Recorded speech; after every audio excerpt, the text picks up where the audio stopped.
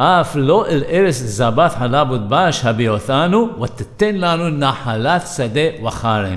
You didn't even bring us into a land flowing with milk and honey, or give us an inheritance of fields and vineyards. The Ben Ish Chai writes in Aderet Eliyahu that there are 3 ways a person can become a leader. The first is by dynasty. If he's the next in line in a dynasty, he automatically becomes a leader. The second is by showering the people with favors or gifts. When people accept these gifts, they can hardly refuse to appoint him as their leader. Qorah and his group are telling Moshe Rabbenu alav hashalom that he does not come from a dynasty of leaders and is therefore disqualified from the first reason. He cannot even become a leader because of the gifts and favors he provided, since they are not in a land flowing with milk and honey and have not received any inheritance. That leaves the third reason. The third possibility is that a person rules by fear and terror. The people may be unhappy about the situation, but would never dare to object or complain.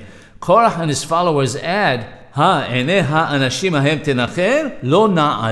Will you gouge out the eyes of these men? We will not come up. These men refers to the 600,000. Qorah is saying, you are just one man against 600,000. We're not afraid of you. We have no reason not to rebel. When a person doesn't accept the Torah and the prophecy of Moshe Rabbenu alav hashalom, the extent to which he can go off the path all the while thinking that he's right is very great. It's a great moral lesson for us in our day.